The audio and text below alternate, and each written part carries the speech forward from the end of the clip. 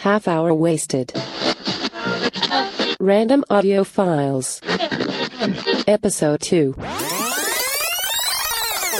One day, lad, all this will be yours. What, the curtains? No, not the curtains, lad. All that you can see, stretched out over the hills and valleys of this land. That will be your kingdom, lad. But mother, father, I'm father. But father, I don't want any of that. Listen, lad, I built this kingdom up from nothing. When I started here, all it was swamp. All the king said it was daft to build a castle in the swamp, so I built it all the same, just to show him. It sank into the swamp, so I built the second one. That sank into the swamp. So I built the third one. That burned down, fell over, then sank into the swamp. But the fourth one stayed up. And that's what you're going to get, lad. The strongest castle in these islands. But I don't want any of that. I'd rather... Rather what? I'd rather just sing. Stop that. You're not doing the song along, yeah? Listen, lad. In 20 minutes, you're getting married to a girl whose father owns the biggest tracts of open land in Britain. But I don't want land. Listen, Alice, Herbert, we live in a bloody swamp. We got all the land we can get. But I don't like her. Don't like her? What's wrong with her? She's beautiful, she's rich, she's got huge tracts of land. I know, but I want the girl that I marry to have a certain special something. Cut that out. Look, you're marrying Princess Lucky, so you better get used to the idea. Guards, make sure the prince doesn't leave this room until I come and get him. Not to leave the room, even if I come and get him. No, until I come and get him. Until you come and get him, we're not into the room. No, you stay here and make sure he doesn't leave. And you'll come and get him. Right. We don't need to do anything apart from just stop him entering the room. No. Leaving the room. Leaving the room, yes. Alright?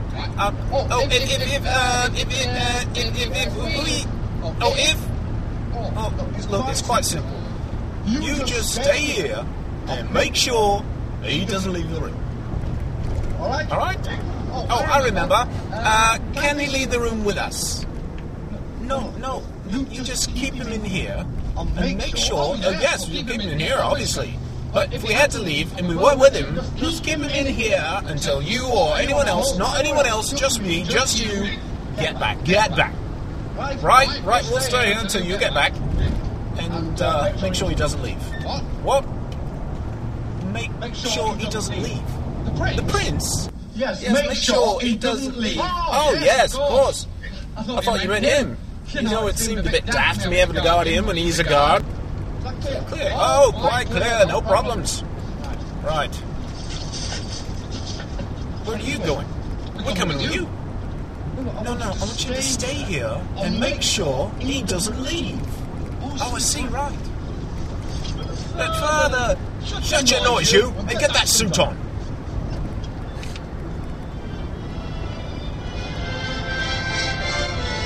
And no singing! Oh, go get a glass of water.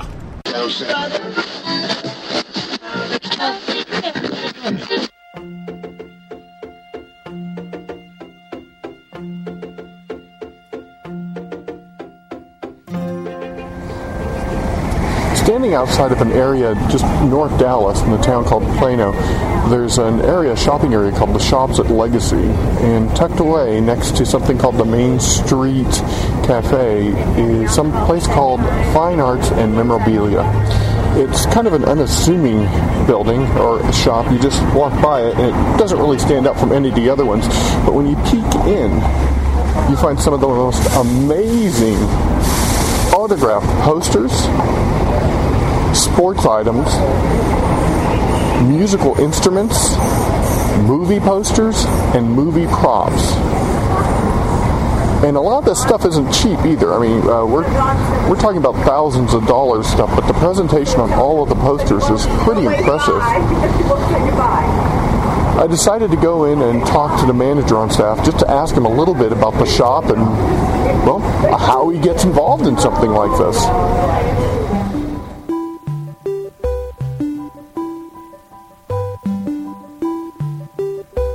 Okay, my name is Timothy Cox. The name of the store is Fine Autographs and Memorabilia. Okay. So you have a lot of high-end things in here. Let's talk about that flag right behind you.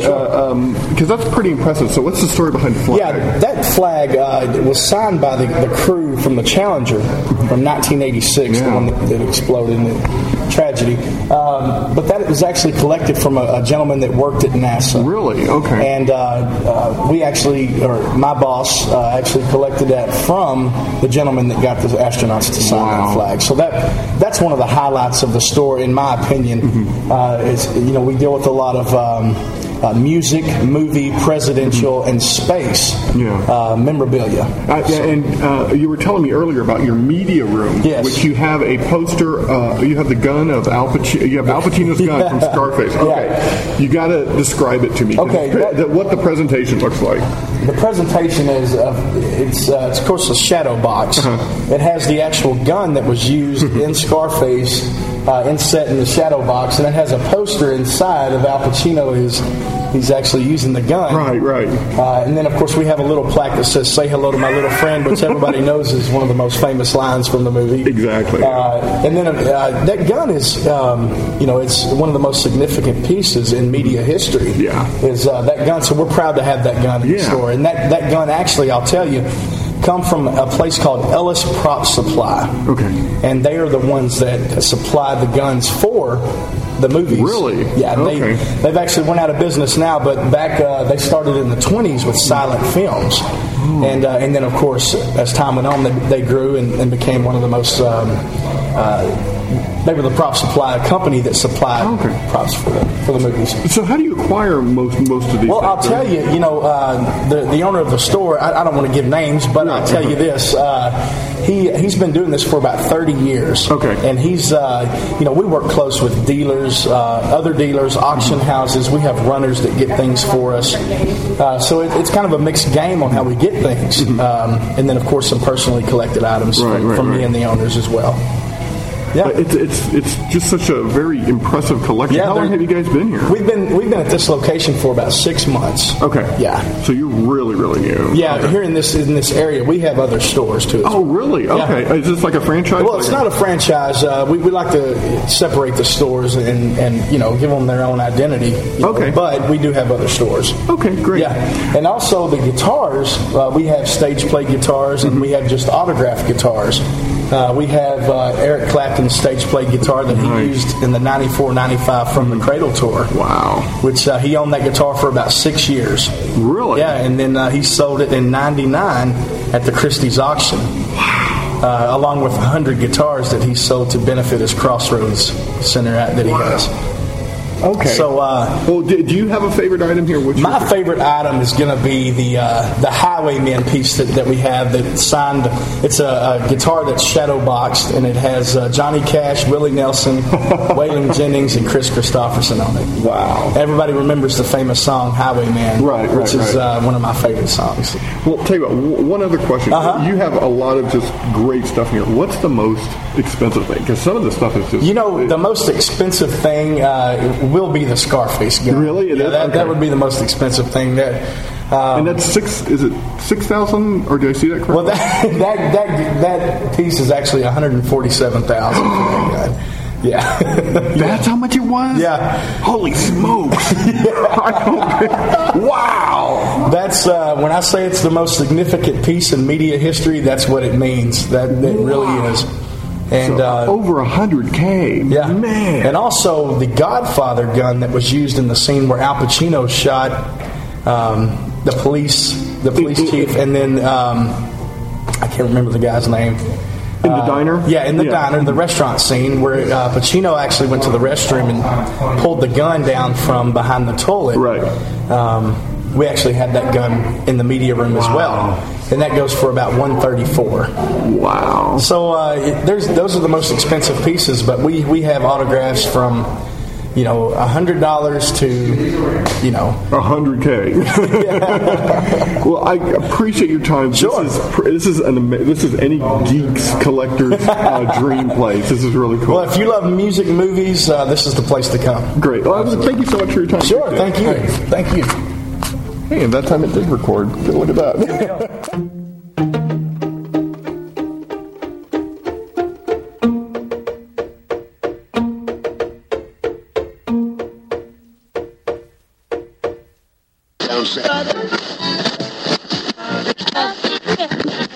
Hi there.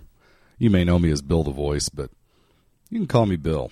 I'd like to think by now we've become good friends. In any case, during my part of this presentation, I expect that we're going to have an awful lot of fun. Why would I think that? No good reason, really. But I'm going to try anyway, and here's how I'm going to do it. We're going to start with a pocket thumbnail review, a snapshot, if you will, of Blackest Night issue 5. Yeah, I just picked this up Wednesday and took it with me for Thanksgiving. Got to read it over the weekend, and so we'll get to that. That will be a spoiler-filled review, so if you haven't read it yet, you might want to go out and read it, and then come back and pick this back up as soon as you have read that, because I don't want to give anything away. After that, I plan on staying in the world of Blackest Night for my particular homage to the fantastic summer, fall, mid, late winter series that's going on. And I'm going to do that in my own special way. Yes, I'm going to tweet my love for Blackest Night. And I'm going to do it like 4 or 5 times. Holy crud. And finally, after I've sapped all your life force with that, I'm going to finish up with the return of one of the most storied segments in show history. Well, not show history. Actually, this wasn't on the show. You'll know what I mean when we get there. Let me just say that it has something to do with Chapter 2 of one of the greatest books of all time. With the housekeeping out of the way, let's go ahead and start on having that aforementioned fun. Last Wednesday, as you all know, they released one of the great milestones in modern comics. That's right, Blackest Night issue 5. So my review for Blackest Night issue 5 is as follows. Dude! Whoa! Whew. That was emotionally tough for me. Sometimes it's hard to find the words. Speaking of finding the words, a few months ago I found the words to come up with my first Blackest Night themed audio tweet. I hope you all like it. I just want to get this back into your heads. So, with no further ado, let's welcome Bill's audio tweet, Black Power Ring, on Half Hour Wasted.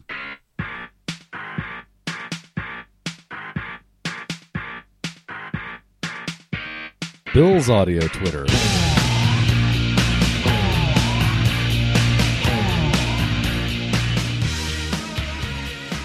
So I had a great time at the Dallas Comic-Con last weekend. That was really cool. And thanks to Dan from St. Ann for hooking me up with a couple of Black Power Rings on the way out the door. But I did make one big mistake. I let the kids have them, and I haven't seen the dogs in 2 days. Don't tell the professor.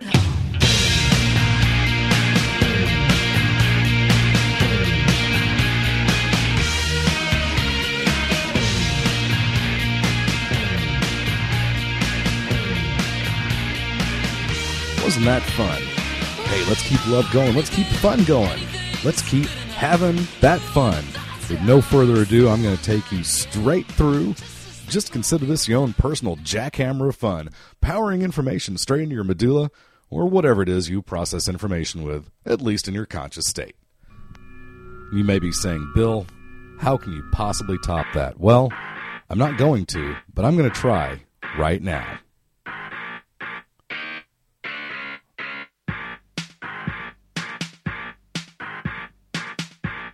On Half Hour Wasted. Bill's audio Twitter.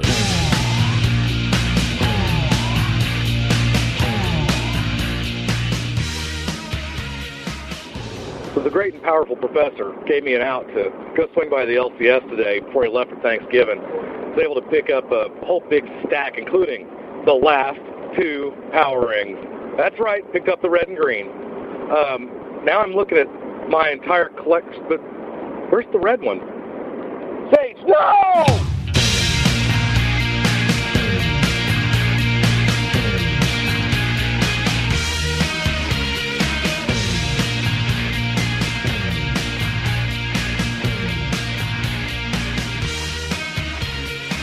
Boy, that red power ring sure can cause problems, can't it? Oh, that stung for days. Well, I guess I should turn it back over to Frank and Brad. They're probably wondering what the heck happened to their show. So, assuming they let me back on, I'll have another tweet or two for you, and then we'll get to the good stuff, boys. And girls. All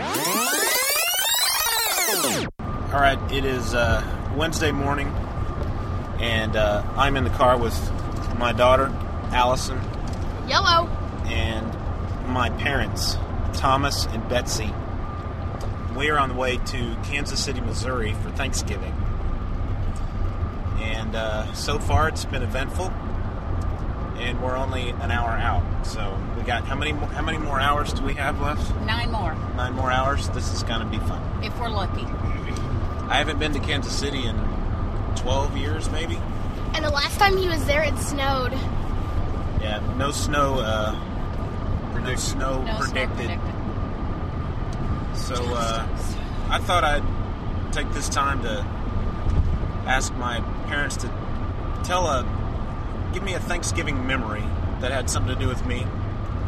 Okay, I'm ready. All right. I know which one that'll be. My favorite Thanksgiving memory was when Brad was about 3 or 4. Correct, honey? About 4? He was at least 4. Okay. And we were at my sister's. They had a house on top of a hill on 2.5 acres. And the back part of the acreage had a creek in it. And so my sister had 2 boys that were a little bit older than Brad. And they took Brad everywhere. They used to take Brad and show him off because he could read when he was like 2 and 3 years old. And they would say, look at our smart cousin. They'd take him everywhere. But this one winter, one Thanksgiving, bunch of snow on the ground. And we bundled Brad up like the little kid in Christmas Story with the big snowsuit on. And the boys took him outside. And I said, no, Jeff and John, you be careful with Brad. Okay, Aunt Betsy, we will. Well, 30, 40 minutes later, the younger of my sister's boys came running in the house. Boy, I didn't know Brad could swim. And I went, what? What do you mean swim? Yeah, he was swinging on the rope over the creek and fell in, and he swam right to the side. Well, we went running down the hill to the creek, and there was poor little Brad with his little arms frozen outright in his little snowsuit. He was so cold, and he had fallen in the creek soaking wet. That's our favorite Thanksgiving story about Brad. Do you have one, Dad? Doesn't have to be about me, just anything. Well, as long as we're talking about Kansas City and the snow, it's probably that very same trip. Aunt Phil, your mom's sister, said this rooster, they had chickens in the backyard too. And Aunt Phil said, my rooster is just terrorizing all the chickens and the other roosters. I really would like you to butcher the rooster so we can just cook him and make chicken soup out of him, and I won't have to worry about him pecking on all the other chickens. And I said, sure, no problem. So the boys heard all that, and they went down there with me. And I took a hatchet. You know, I've always heard you just chop the head off. So we trudged our way down through all the snow, beautiful, fresh, fallen snow. We went out to the chicken coop, and I caught the chicken, or had the boys help me catch the chicken. And sure enough, I cut the head off. They don't just lay there and die, they start running. This chicken made a beautiful red mosaic all over the whole backyard. It's not really my favorite story, but it's one I happen to remember. Was it a Thanksgiving trip or a Christmas trip where I broke my arm? That was summer. That was, yeah, we summer were... vacation. Oh, really? I was thinking it was... No, summer vacation. We were living in Nashville, Tennessee at the time, and we took a trip to go through Kansas City on the way to Colorado to visit. We went to the mountains camping out. And when we stopped in Kansas City, and you were following the boys everywhere because you were getting bigger, You fell off the bike. Sure enough, you broke your arm, and you knew it, but you didn't even cry. You just came back, and Mom panicked, and Aunt Phil panicked. And I said, Brad, you're a big, strong, brave boy. You're not even crying, and I know you hurt yourself bad. And I asked your Aunt Phil to go get a tea towel so I can make a sling for you. And she came back out with a wash rag, and I yelled at her. I said, how can I make a sling out of a wash rag? She said, I don't know what a tea towel is. I'm kind of embarrassed that you know what a tea towel is, Dad. Yeah, well, I've cried tears. You know, what can I say? So we went to the hospital, and you were very brave, and you sat quietly until you saw your x-ray, and it showed the bones in your arm clearly broken. And as soon as you saw that, you burst into tears. But you were a real trooper the rest of the vacation. We went to Colorado, and you had fun. We climbed mountains, and you had a cast on your arm, but it didn't slow you down.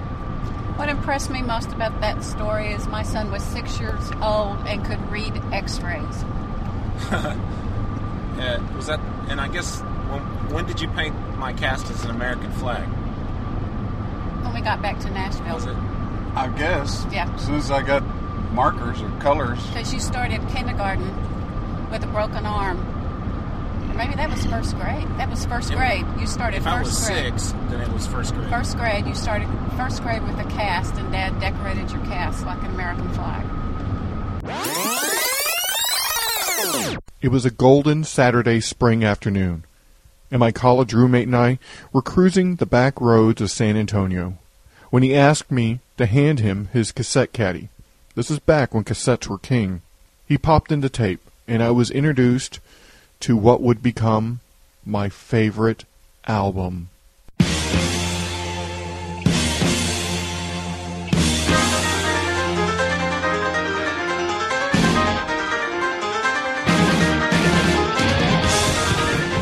Bat Out of Hell was originally released in 1977 by singer Meat Loaf and songwriter Jim Steinman. People have described this album as a combination of urban teenage angst, influenced by the over-the-top classical composer Richard Wagner, wall of sound pop producer Phil Spector, Bruce Springsteen, and the unrealistic romantic longing inside all of us.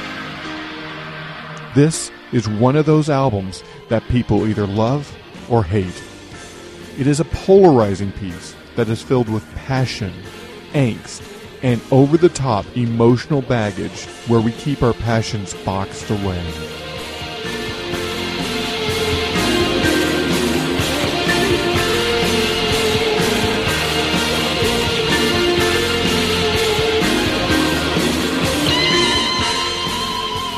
The album opens with its title track, Bat Out of Hell. The song is large, it's operatic, and it's an absolute powerful introduction to emotional turmoil. This is going to be a ride.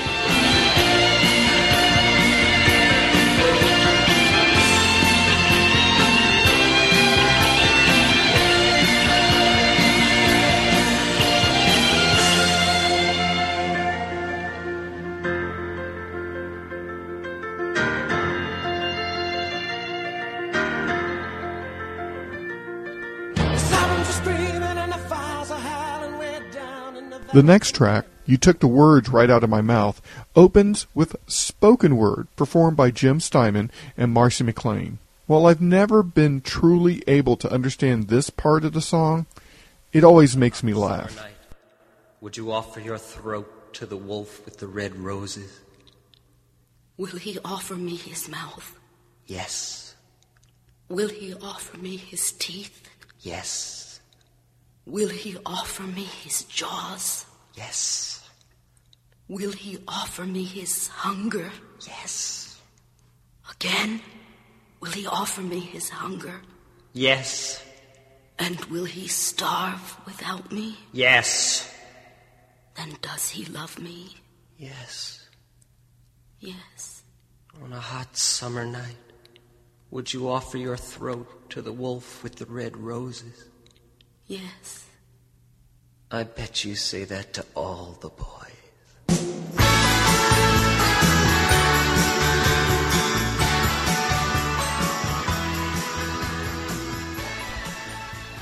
Heaven Can Wait is a slower song about someone who may have found love, but it's too late. I know, heaven can wait, and all the gods come down here just to sing for me.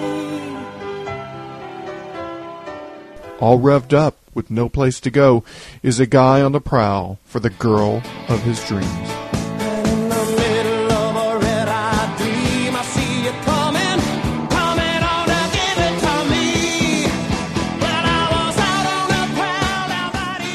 Two Out of Three Ain't Bad is my favorite song on the album. A guy tells a girl that he could never feel the same way for her as she does for him. He then recalls the same thing being told to him by the woman he loved. It is honest and heartbreaking. Every time I listen to this track, I get a little choked up. Maybe we can talk all night, but that ain't getting us nowhere. I told you everything I possibly can. There's nothing left inside of you, and maybe you can cry all night, but that'll never change the way that I feel. The sixth track, Paradise by the Dashboard Light, is about two teens, sex, and marriage. Well, I remember every little thing as if it happened only yesterday. Halfway through the song, a metaphoric baseball commentary plays out the action. There's the windup, and there it is, a line shot up the middle. Look at him go. This boy can really fly. He's rounding first and really turning it on now. He's not letting up at all. He's going to try. The teen has had enough. He finally submits to a lifetime commitment. I think my favorite part is towards the end of the song, when the guy proclaims he will love the girl till the end of time, then changes the line to, "Now I'm praying for the end of time." I swore I would love you till the end of time. So now I'm praying for the end of time, to hurry up and arrive. 'Cause if I gotta spend another minute with you, I don't think that I can really survive. For Crying Out Loud recounts a man's longing for the only girl he was ever able to love. I was damned and you were saved, and I never knew how enslaved I was, kneeling in the chains of my master.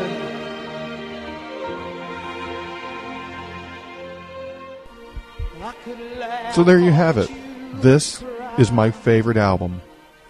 And whenever I feel like I need an emotional jolt, it's always Bat Out of Hell to the rescue.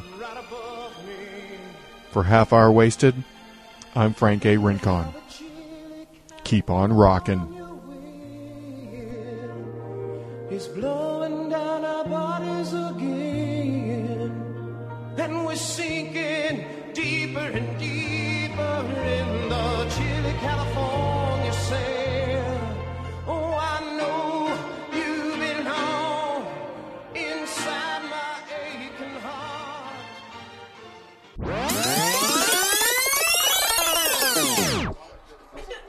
Oh no, what's wrong?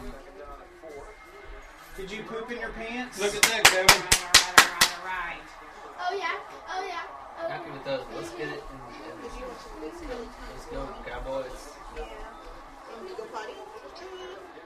I'd like a couple good runs, another throw downfield. I'd like for them to mix it up. That's what, when we're the best, is when we use all of our guys, not just depend on Barber. You know, not just him.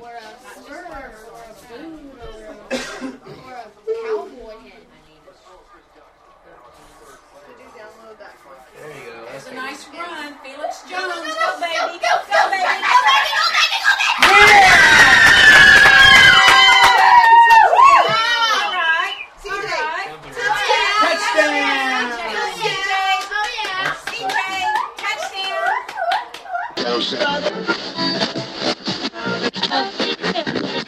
Let me tell you what, it's not easy to follow Frank or Brad, or Frank and Brad. I'm really not sure how this episode's getting cut together, so I'm just trying to cover my bases. Now, I'm sure their stuff was terribly entertaining, but ask yourself this one question. Was it pre-produced?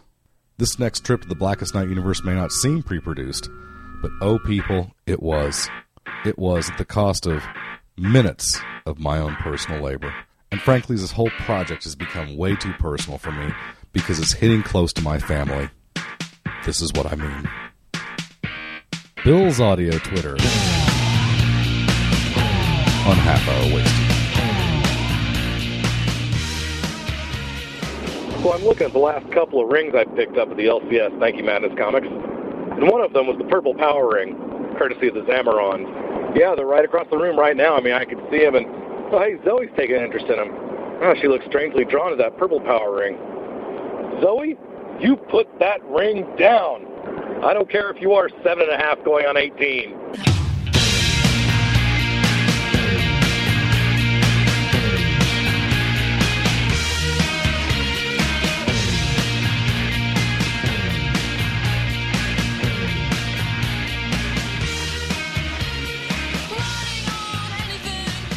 So you see what I mean. Not so funny when it happens to you. And what's really not funny? A homeless clown. Also, the orange light of avarice. Oh, it takes you and twists your soul until you're someone you can't even recognize. I had to run in with that myself. Courtesy of the child living in my third bedroom. On Half Hour Wasted. Bill's audio Twitter.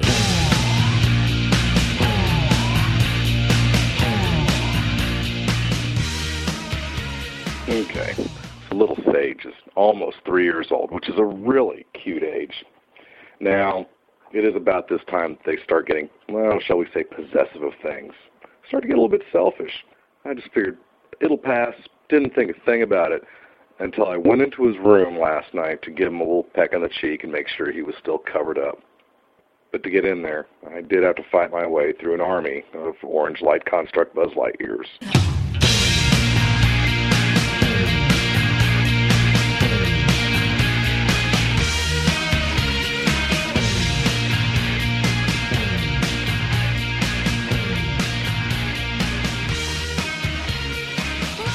Well, at this point, I think the odds of Frank and Brad letting me back on the air of this episode are about slim to none. The off chance they do let me back, stay tuned for the exciting continuation of the Book of Dune. On Half Hour Wasted. Hello, everyone. This is Frank Rincon from A Half Hour Wasted. This segment, I thought I would just kind of put together pieces of audio I recorded just while I'm out and about, talking to friends, running errands, buying things, hanging out. No real story or narrative here, just kind of a whole bunch of random clips of myself with my recorder around my neck, just capturing audio.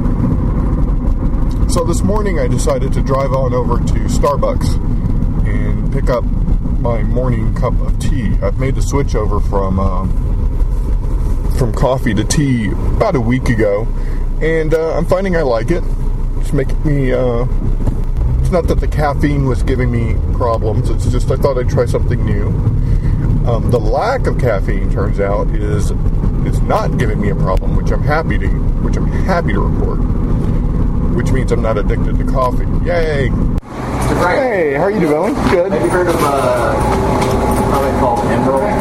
Emerald.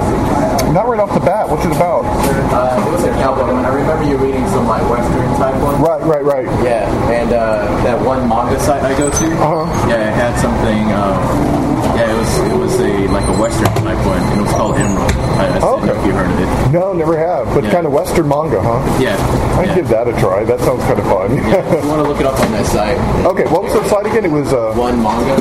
One, and is it just ONW or ONE? Yeah, ONE manga.com. Okay, yeah, I'll have to check that. You told me about it, and I didn't write it down. I forgot it. So I got my computer. I'll log on right now. Yeah, check it out. But yeah, you doing a coffee? I'm gonna do a tea, a tall calm.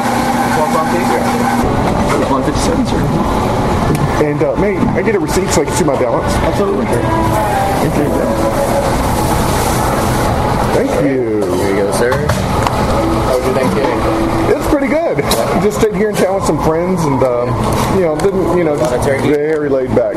You know what? I didn't feel like a lot of turkey this year. I had one plate. I didn't go overboard. Yeah. How about you? Did super stuff? No, I just had some barbecue from relatives. Seems like I've been sliding on the turkey and dressing every year. But barbecue, that's not bad. That's a good Texas Thanksgiving, you know? It's all family stuff. Yeah, that's one of the stuffing though, man.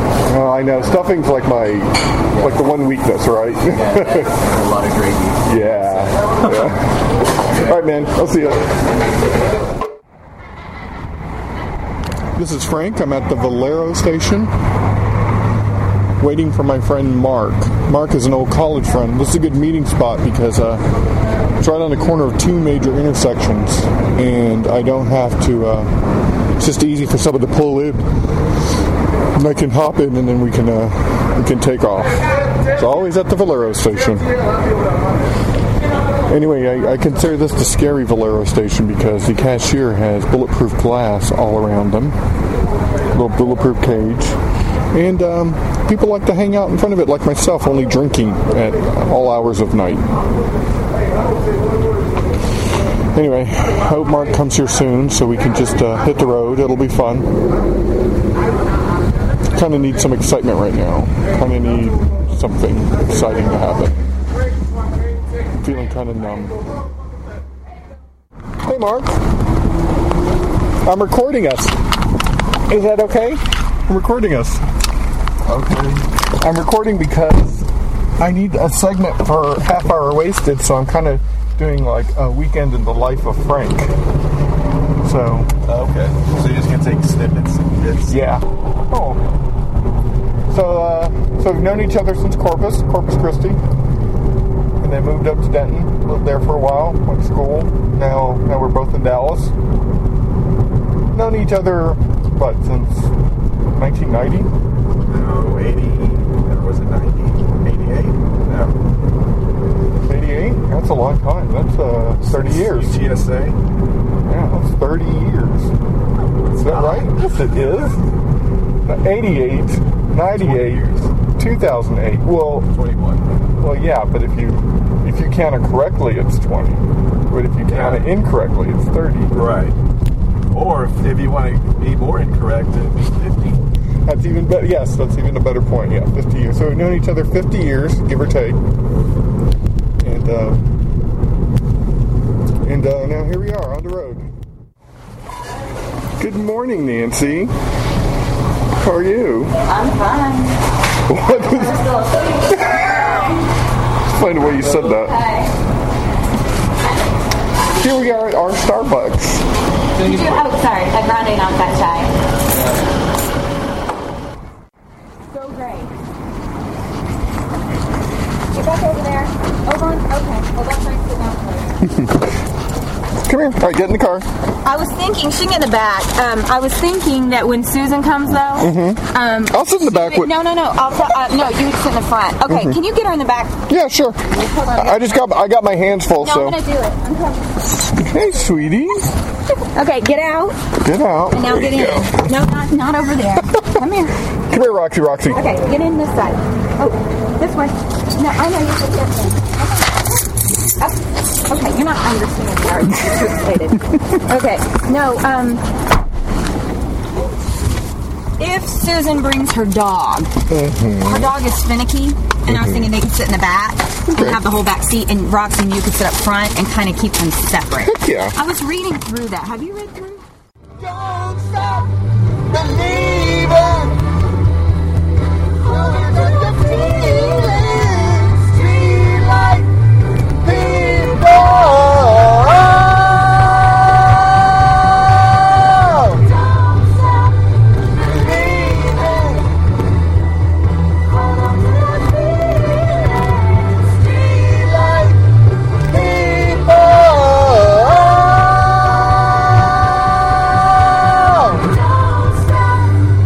Where's my half hour wasted? Where's my half hour wasted? Where's my half hour wasted? Anyway, I'm walking into Best Buy as we speak right now. Alright, I'm looking for my stuff. Looking for the stuff. I'm here for specific items. What is that, if you don't mind me asking? It's a recorder. It's a recorder. Awesome, man. Let's see. I don't see the one I'm looking for. Whereas it's got to be here somewhere. I'm sure it's all gone by this point. Oh gosh. $7.99 Star Trek Blu-rays. That's what I'm talking about. First Contact, Undiscovered Country, The Voyage Home. It looks like Wrath of Khan is all gone, which is very disappointing. Very disappointing. RoboCop, what do you think? RoboCop for $8? RoboCop for $8? Why not? Make Johnny M proud. Alright, let's see. And, oh, there it is. Wrath of Khan. Wrath of Khan and, shoot, I Am Legend? Why not? Alright. No, you know what? I like Will Smith, but I don't need I Am Legend. It's not as crazy here as it is in Texas on Black Friday morning. Not as crazy here.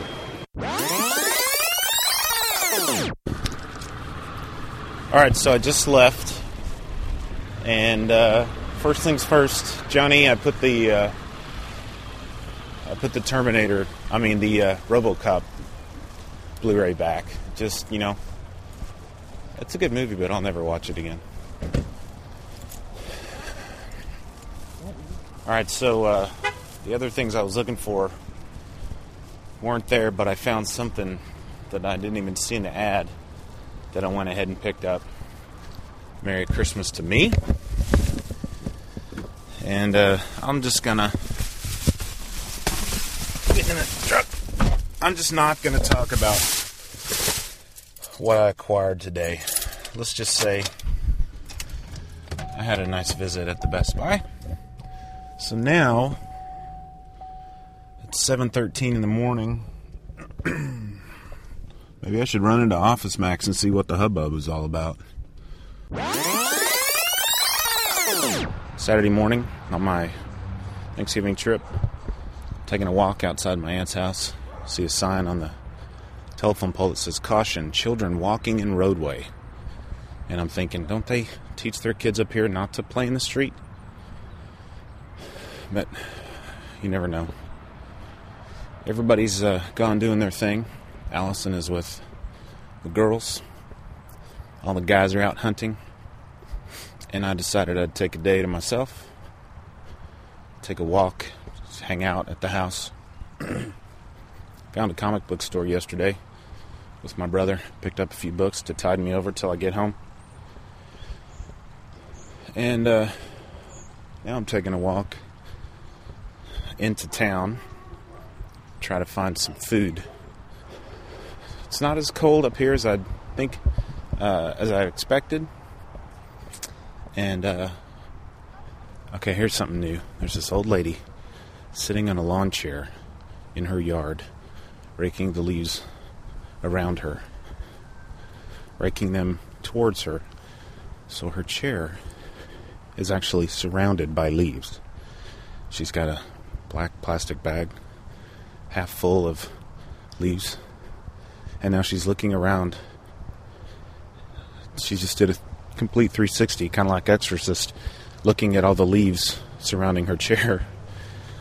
And it looks like she's trying to figure out how to get up without messing up her leaves. That's pretty funny. Hope I live long enough to sit out in the yard in a lawn chair and rake leaves. As long as I can wipe myself, I'll be okay. So I really hope you've enjoyed the segment so far. I hope you enjoyed Brad's segments. And of course, I don't want to forget Frank's segment. And I mainly hope that you enjoyed my review of Blackest Night 5, my tweets, and now, the Book of Dune, the reading of Chapter 2. With all apologies, by the way, to the Herbert Estate. I am not doing this to make money in any way, shape, or form. I am doing this merely to publicize and advertise and market the Dune series. So with that hopefully legally binding caveat out of the way, Chapter 2. But before that, let me add one more thing in. My computer is getting wonky. So if anybody out there has a really kick-butt computer, I would be glad to give you my mailing address.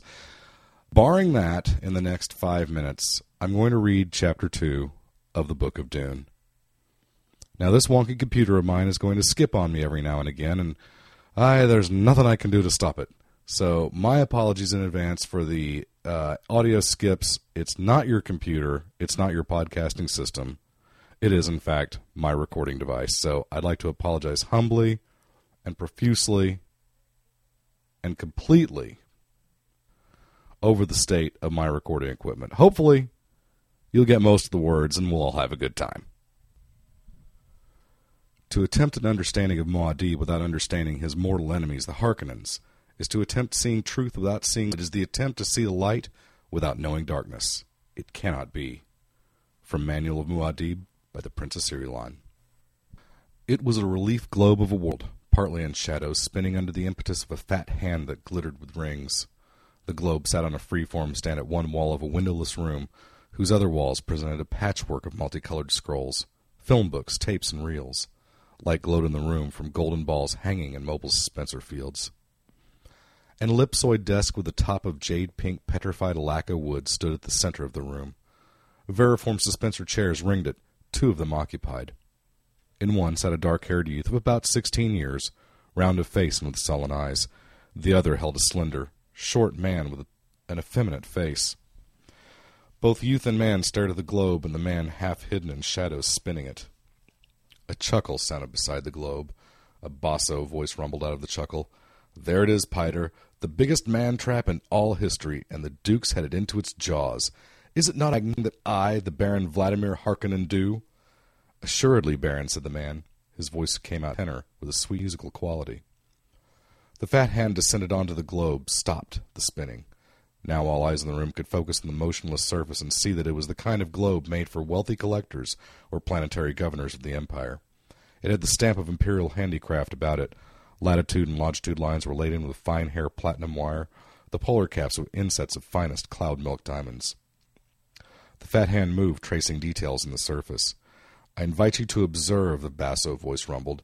"Observe closely, Piter, and you too, Feyd-Rautha, my darling. From 60 degrees north to 70 degrees south, those exquisite ripples, their coloring does not remind you of sweet caramels, and nowhere do you see blue of lakes or rivers or seas, and these lovely polar caps, so small. Could anyone mistake this place?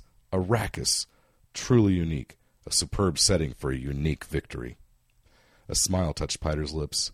"And if the Padishah Emperor believes he's given the Duke your spice planet, how poignant." "That's a nonsensical statement," the Baron rumbled.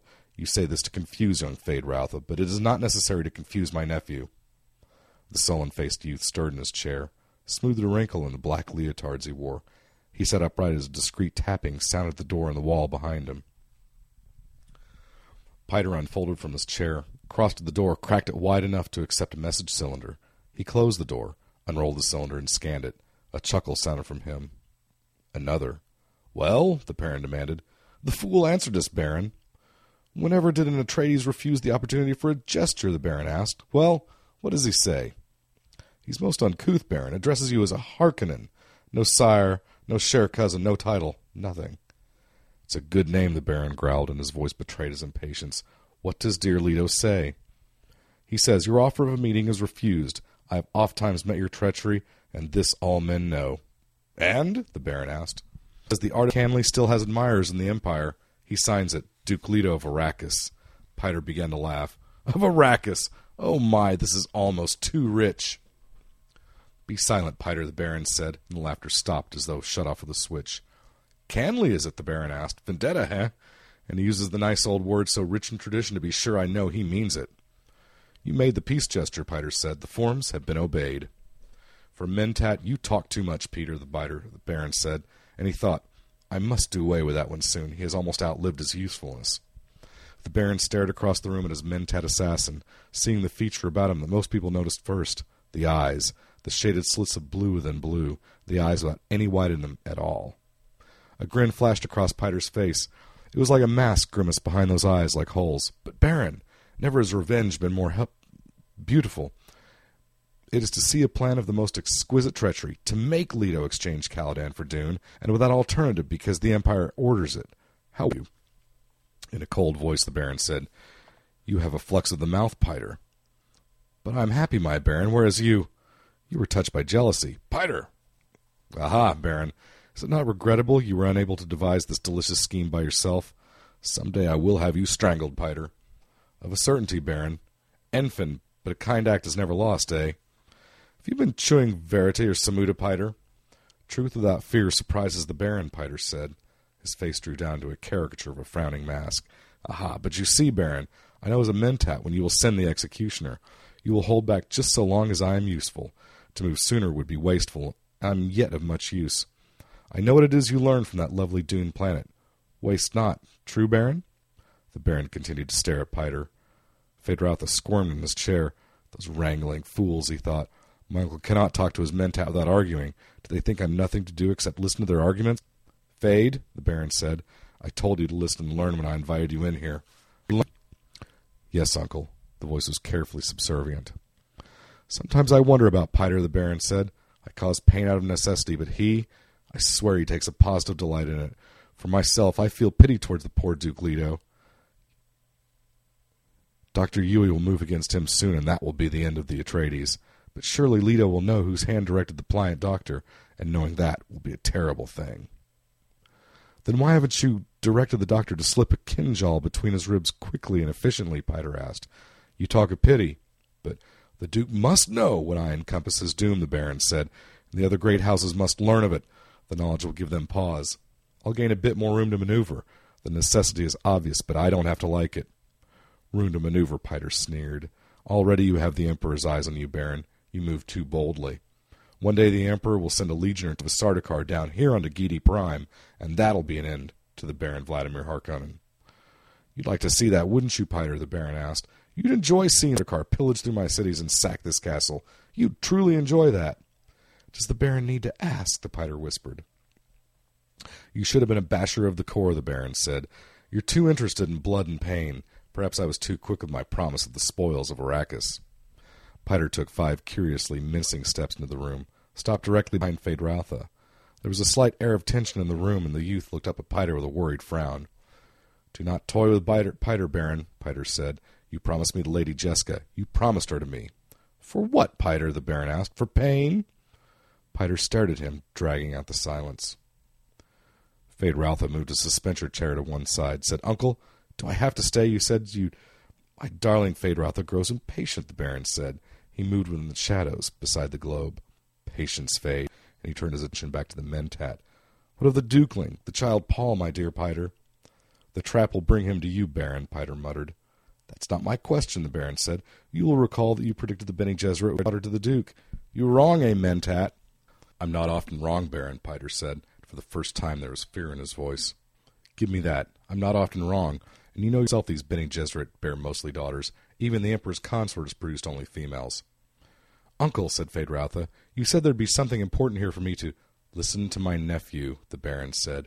He aspires to rule my barony, yet he cannot rule himself. The Baron stirred the globe, a shadow among shadows.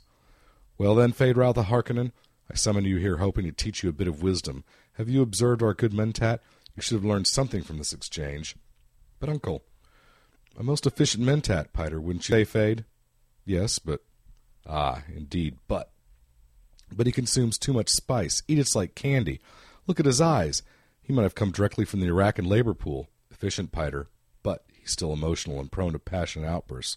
Efficient, Piter, but he still can err. Piter spoke in a slow, sullen tone. Did you call me in here to impair my efficiency with criticism, Baron? Impair your efficiency? You know me better, Piter. I wish only for my nephew to understand the limitations of a mentat. Are you already training my replacement? Piter demanded. Replace you? Why, Piter, where could I find another mentat with your cunning and venom? The same place you found me, Baron. Perhaps I should at that, the Baron mused. You do seem a bit unstable lately, and the spice you eat. Are my pleasures too expensive, Baron? Them? My dear Piter, your pleasures are what tie you to me. How could I object to that? I merely wish my nephew to observe this about you. Then I'm on display, Piter said. Shall I dance? Shall I perform my various functions for the eminent Phaedra? Precisely, the Baron said. You are on display. Now be silent. He glanced at Feyd-Rautha, noting his nephew's lips, the full and pouting look of them, the Harkonnen genetic marker now twisted slightly in amusement. This is a mentat, Feyd. It has been trained and conditioned to perform certain duties. The fact that it's encased in a human body, however, must not be overlooked. A serious drawback, that. I sometimes think the ancients with their thinking machines had the right idea. They were toys compared to me, Piter snarled. You yourself, Baron, could outperform those machines.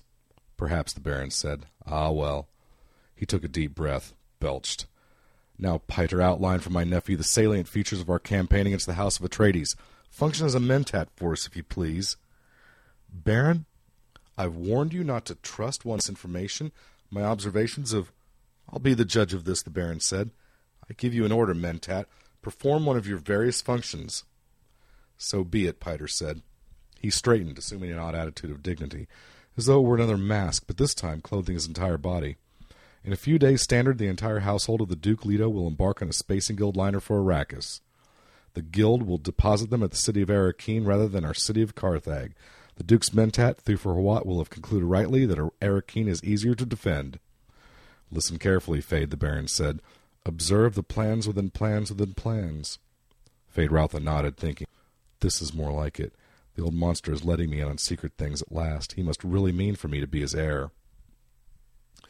There are several tangential possibilities, Piter said. I indicate that House Atreides will go to Arrakis. We must not, however, ignore the possibility that Duke has contracted with the Guild to remove him to a place of safety outside the system. Others in like circumstances have become renegade houses, taking family houses and fleeing beyond the Imperium. The Duke's too proud a man for that, the Baron said. It is a possibility, Piter said. The ultimate effect would be for us the same, however. No, it would not, the Baron growled. I must have him dead and his line ended. That's the high probability, Piter said. There are certain preparations that indicate when a house is going renegade.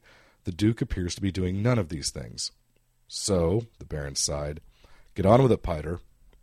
At Arrakeen, Piter said, the Duke and his family will occupy the residency, lately the house of Count and Lady Fenring.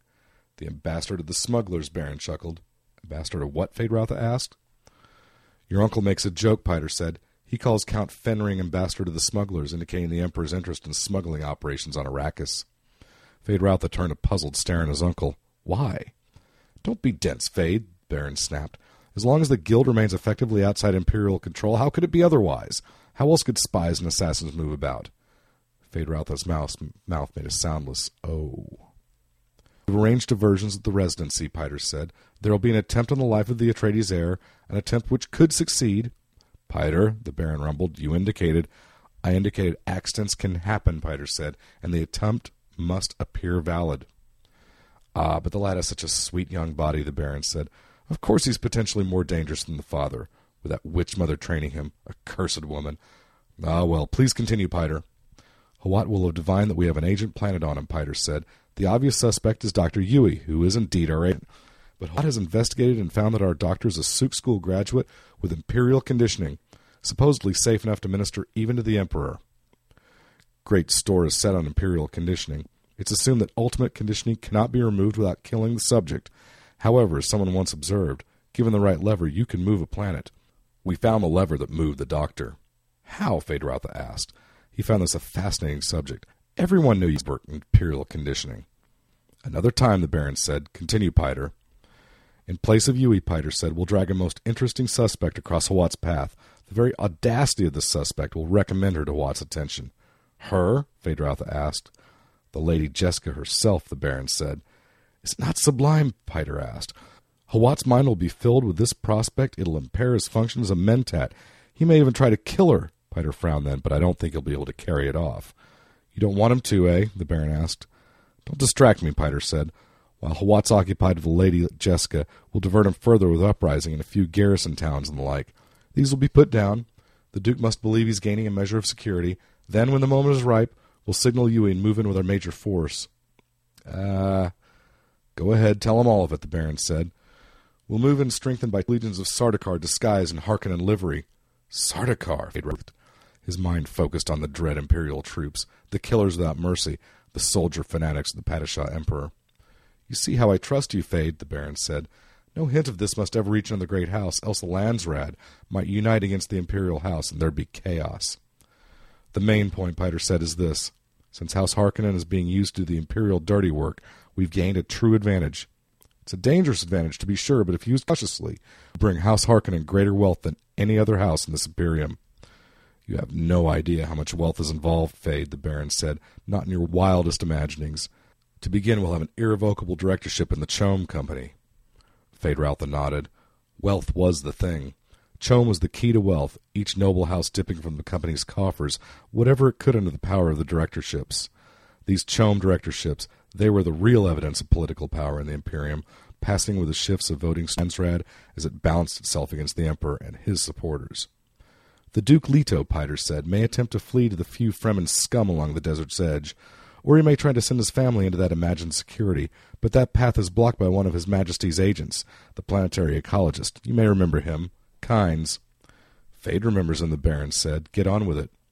You do not drool prettily, Baron, Piter said. Get on with it. I command you, the Baron roared. Piter shrugged.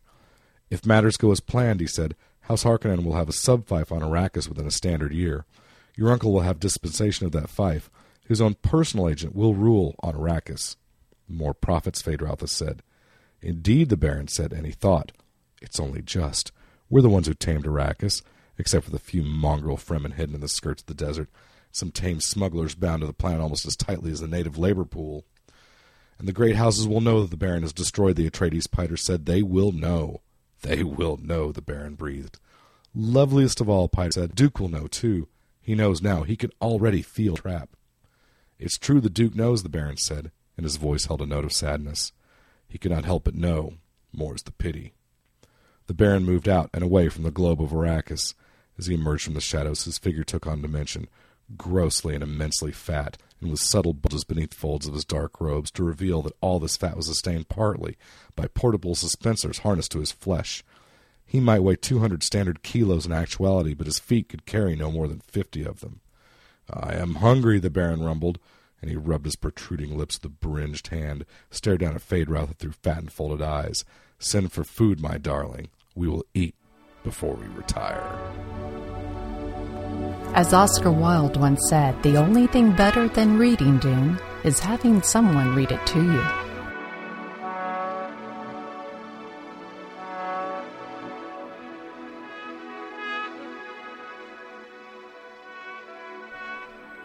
Wow.